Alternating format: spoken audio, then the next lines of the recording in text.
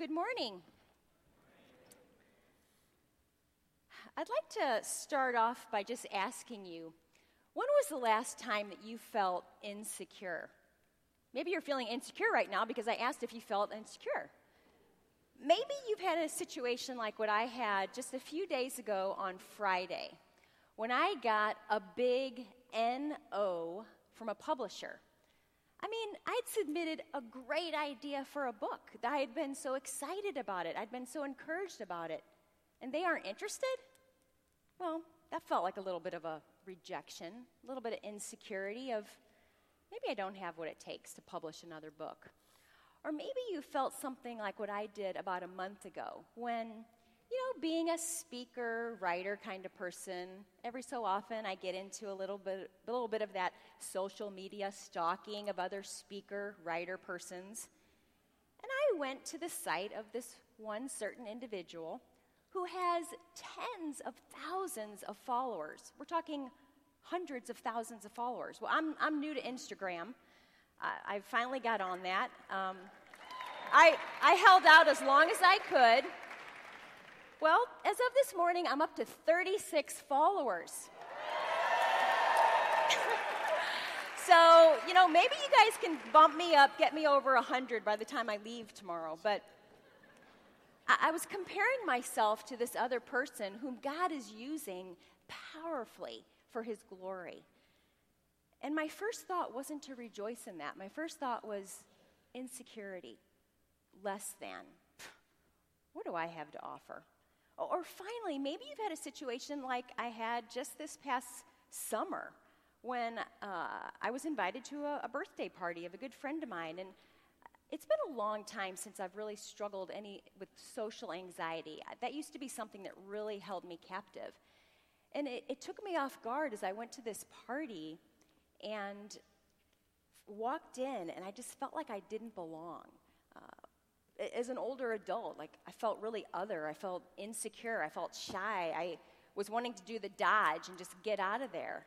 And eventually, my heart kind of calmed down. The Lord met me, and I was able to even just to bring to him why I was feeling that way. But it felt so troubling. It felt so insecure. And, when I take a step back from situations like that with the Lord and let the Lord kind of speak into it, I have to say, wow, Lord, how did my me get so tangled up into my relational world? Into my motivations. I would suspect that, like a lot of you, I would suspect that a lot of you have a similar heart as mine, that I really do want to love people. I really do want to walk in the freedom of Christ. But when I'm disappointed, when I'm in those situations like I just mentioned, it's easy to lose sight of those priorities, and it's easy to forget the most beautiful truth of who I am, my identity in Christ, that I am secure in Jesus. Maybe you lose sight of that too when you let your me get you all tangled up into this inward spiral where you just don't measure up, or you're comparing yourself to other people. Well, I want to share with you this morning some of the things that God has really helped me with in this area from Psalm 18, which is one of the Psalms that David wrote. And in this Psalm, it has a lot of words that have helped me to remember those truths about who I really am in the Lord, but also who he is for me. And I hope that as we go through this, that maybe one part of it, maybe several parts of it will resonate with you in a way that maps onto your circumstances, even as you sit here today. Now, I'm going to read us through verses 1 to 19 in three different parts. So I want to get started with this first section, and I'm going to read the introduction to the psalm because it's good for us to keep in mind that David is speaking here kind of a testimony after a lot of deliverance that the Lord has given to him over his life from a whole variety of circumstances, which we'll look at. But again, we want to keep in mind as we look at this, what does it have to say to us about God being our security when we're insecure? And I'm talking about when you're doubting yourself, when you're not confident, when you're comparing yourself to other people and just not measuring up, or when somebody whose attention you really crave they're just not giving it to you. Or fill in the blank. So here's how how the psalm is described, and then how he begins out. Psalm 18, for the choir director, a psalm of David, the servant of the Lord, who spoke to the Lord the words of this song in the day that the Lord delivered him from the hand of all his enemies and from the hand of Saul. He said, I love you, O Lord, my strength. The Lord is my rock and my fortress and my deliverer, my God, my rock in whom I take refuge, my shield and the horn of my salvation, my stronghold. I call upon the Lord who is worthy to be praised, and I am saved from my enemies. Listen to how David describes the Lord in this psalm. Did you notice the words he uses? He says, the Lord is my strength and my rock. What does that mean? A rock gives us a firm footing to stand on, or if you're in a wilderness, a great rock is going to provide shade from the heat that beats down. I'm reminded of how Jesus said at the close of the Sermon on the Mount in Matthew 7, where he says, in so many words, if you obey me, if you believe me, if you live your life based on me, you're like a man that built his house on the rock. The storms of life, the winds came, and that house did not fall down. And he goes on to say that the opposite of that is like building your house or placing your security on sand, which when the storms of life come, it'll fall apart. David also goes on to say that the Lord is his fortress, his stronghold, his refuge, his shield. Well, what do those words mean? Well, he saw God as a place to hide, a place to rest, a protection, to be kept safe. Do you ever long to just be safe? Like when I was in the middle of that party, just kind of looking for a way out, but not wanting to leave before they served dessert, to be truthful. I wanted a safe place. I wanted somebody to connect with, that I could have a good conversation with, because there's so many people there that I just didn't know. Well, Jesus is that constant safe place. Maybe you've heard about how in just the hours before he was betrayed and then beaten and then crucified, in those last hours with his disciples, he taught them many things. And one of those things was he talked about the security they could have, the home they could have in him as a true vine. He said, make your home in me, remain in me, abide in me. That's in John 15. And right before that, he had said, hey, he didn't say hey, that's a little bit of my ESV, Ellen Standard Version. But he said, if you obey my commands, my Father and I, we will come and make a home in you. That is the most intimate of safe places, and that was what Jesus is for us. He's come to make his home in us, and he wants us to have our home in him. And then finally, David says, the Lord is his deliverer, his horn of salvation. The Lord was his protector and his rescuer. And David, like us, needed rescue from a lot of different enemies. He was chased.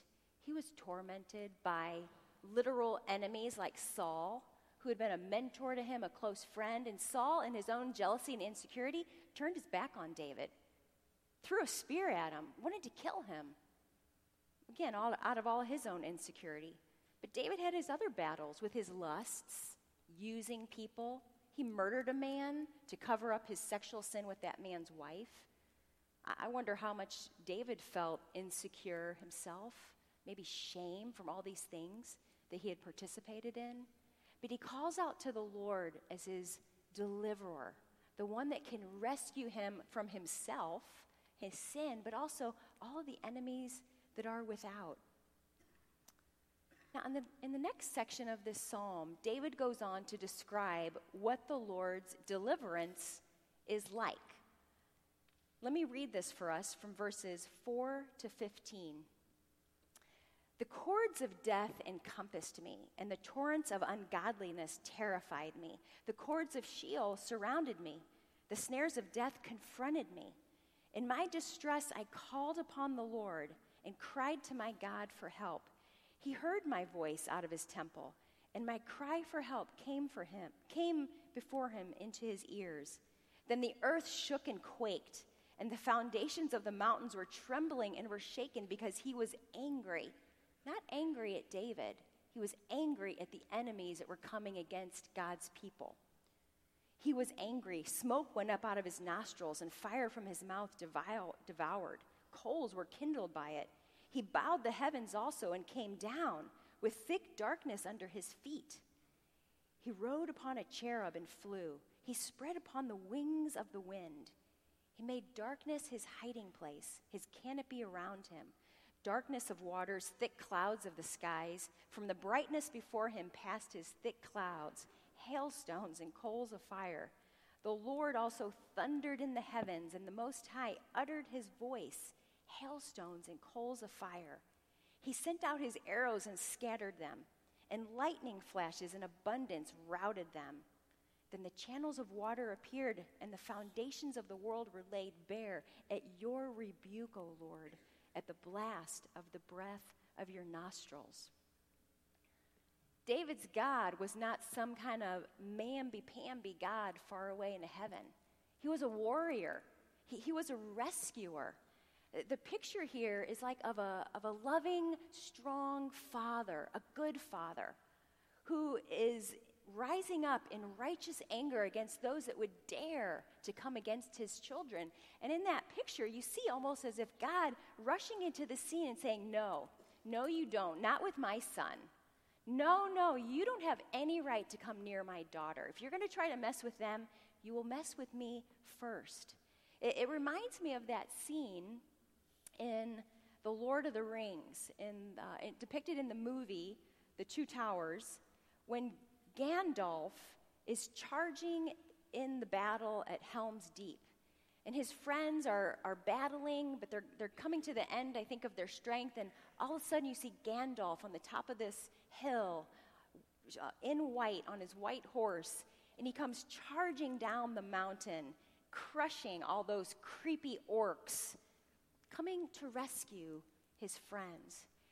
And you know what hits me, and I don't think this is a new thought probably for most of you, is that Hollywood, even as Lord of the Rings is obviously written by a Christian man, but even the themes in Hollywood that you see over and over, they can't get away from the true life themes of our God coming to rescue his people, coming to us in loving care for us to deliver us out of circumstances that are just beyond us.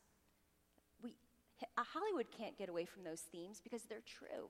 They're written in the story of God's redemption. Now, David, as he was saying all that, he didn't experience all that himself personally. He was actually recounting what he knew of God from knowing stories of God, from knowing the story of God's people, knowing the Old Testament scrolls. And you know, I think that can help us a lot today in 2019, right here at Covenant College. When there's circumstances in your life that maybe you can't find that exact vocabulary in Scripture, or you look in your back of your concordance, I don't see that back here. When we know the story of Scripture and the God of whom this book tells us, we can map it onto our life as David was doing in this psalm, because we know God. And we all need rescue in one way or another. We all need rescue from those things in our life that would threaten us to go into that internal spiral of insecurity. In a word, we all need rescue from our insecurity into the only one in whom we can truly have security, and that's Christ himself. Now, the last section of this psalm is particularly very intimately personal to me. These next verses are verses that I prayed over and over in certain seasons of my life where I was battling in the midst of insecurity struggles, messy relational situations, feeling a lot of shame, feeling hopeless at times. I would pray, as David said here, God reached from on high. He took me. He drew me out of many waters. He delivered me from my strong enemy and from those who hated me, for they were too mighty for me. They confronted me in the day of my calamity, but the Lord was my stay. The Lord brought me forth into a broad, spacious place. He rescued me because he delighted in me. And we're so like David. The Lord rescued me from many waters. What are those many waters that maybe you're in today? I've had lots of different types of many waters that I've needed the Lord to reach in, take me out, put me on a solid ground. Things like, wonder if any of this maps onto your situations. Relational mess and the emotional pain that is almost always a part of it. Years ago, I was at another small Christian college with my coworker, and we were actually leading a conference on sexuality. And we set up times where we could meet with the students one-on-one. I met with the women, and he met with the guys. All those slots were filled up for me. So I met with women one after another all throughout the day, and out came the stories. I've never told this to anyone, Ellen. I don't know who to talk to about this. Struggle, secret struggles with same-sex attraction. Girl was involved sexually with the guy across the campus in the guy's dorm. Who do we go to? It was very sad, but it was also really hopeful. You know why? Because in their very putting words on it and confessing it, they were receiving the Lord's rescue. The Lord was rescuing them out of isolation and saying, hey, here's a start. Confess this and talk to somebody.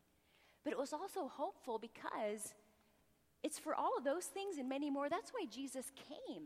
When he started his public ministry in Luke 4, he's quoting Isaiah 61, and he says, this is why I've come, to set the captive free, to bind up and heal broken hearts, to proclaim the Lord's grace over my people, to open blind eyes. That's why I came. So it's hopeful when we acknowledge, you know what? If Jesus said he came for these things, then I guess I must need them. I guess I must need help out of these struggles. But there's also the many waters that we need to be rescued out of that relate to things like sexual sin, habits that you just can't kick, temptations that just won't go away. Again, many years ago, I was at a PCA women's conference, and there were thousands of women at this thing. And a young woman came up to me. She was from our PCA circles, and she confessed her own secret struggles with sexual sin. Nobody knew about them. And I was talking it through, and what broke my heart wasn't that she was struggling with these things, but you know what really made me sad is she said, but Ellen, covenant children aren't supposed to struggle with these kinds of things. And I thought, how did she get that idea in her head? Covenant children, covenant people need the covenant. We need the Lord to rescue us from when we go outside of his grace and try to make life work on our own terms. She beautifully began to open up with other people in her life, similar to a guy that I met at a Christian university, another Christian university in Philly, where I was speaking on some of these same topics. And this guy, just very dear young brother, he had long time temptations in same-sex attraction. He'd never acted on it, but he'd never told anybody about it.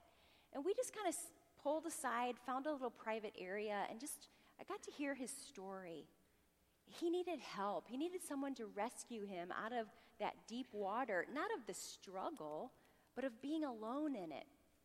So I connected him up with one of the brothers that I worked with, and this man began to just walk a beautiful path of encouragement, of living in light of Christ's identity of him. And I wonder what kinds of things that you might feel, what things that are provoking insecurity in your life, even as you sit here in chapel today.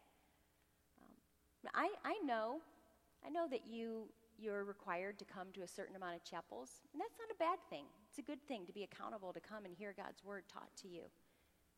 But I wonder how, even in you being here today and hearing these words, might be prompting you to think, yeah, I need some rescue out of some of these deep waters in my life. For all the grace and kindness that you experience here with your teachers and the faculty, people who love you in the Lord, who love you in the midst of grace. Like, I've been so encouraged myself. This is my first time to actually be on campus, but I've connected with Covenant College people for years. But for all of that, there's still something in you that says, God can do that for David. God can do that for those people that you just mentioned, but not me. I've been trying to beat this thing, to kick it on my own for years, and it's not working, Ellen. Shaylee and I hear this all the time from women in particular, but our men's ministry would say the same thing. Christians saying, I've tried the Bible. I've tried my Christian class. I've gone to the men's group or the women's group, and it's just not working. I don't know what God wants to do in your life, but I know this: he does want to rescue you out of those many waters. He wants to put you on the firm rock of who Christ is for you. David, like us, needed that reminder. He needed that reminder that the Lord is our constant safe place. And did you notice that David uses such intimate words here? He says, my rock, my fortress, my refuge. The Lord rescued me. And not that it's all about me, but it is about a God loving us specifically. Not just God help us, but God help me. Truly, the Lord is a refuge for us when life is painful. And he's got a solution for us. It's first through Christ, our security and our rescuer. Now, the final thing I want to bring out about this passage is, why did God rescue David? Well, for his glory, Ellen. He's a covenant-keeping God, Ellen. Well, those are beautiful truths. And God is holy. But did you catch what David said? The Lord rescued me because he delighted in me. He delighted in David. He delights in us. He's not a God shaming us. He's not a God just doing this because it's some dutiful thing he has to do. No, he loves us. He delights in us because of Christ. You've probably heard in many different ways how God reached down from heaven through Christ, the Son, to save us. How God has brought Jesus to rescue us out of darkness and into the kingdom of this beloved Son, the kingdom of light. That's our true security. And that security, brothers and sisters, is meant to lead to a changed way of life for us. One of hope, one of freedom, one of honesty, one of humility, of asking for help. One of really being gut raw honest, even about all of the notes that you've taken so far this semester. Do you need help really believing them? Do you need help really applying them to this area of life or that area of life? You know, did you catch finally where David began this psalm? After all this stuff, after all this rescue, he says, I love you, Lord. That wasn't my go-to response on Friday when I got that email saying, sorry, we're not interested in your book. That wasn't my go-to response when I looked at so-and-so's page and saw over 200,000 followers. But the Lord rescued me from me, and he got me there eventually where I was able to say, yeah, Lord, I love you. Help me. Help me to follow you. Help me to believe you. Help me to really believe in you as my true security. He's your true security too, and he knows what you're in the midst of. He knows what those many waters are. And he's reaching down, not with impatience, not with anger, but with love. So the question is, will you receive that? Will you receive his rescue? Today you might start where David started. I love you, Lord. Or it might be, I don't love you, God, but I want to grow in loving you. That's an okay starting point. But wherever it is, respond to what he is moving, how he is moving in your heart.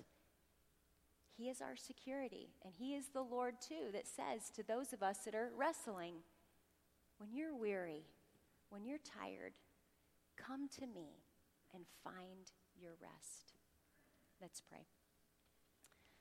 Lord, we give you praise that you are our safe place, and you are the one that rescues us. I pray for my brothers and sisters today, Lord, that you will encourage them through Jesus Christ and bring them into a spacious place. Amen.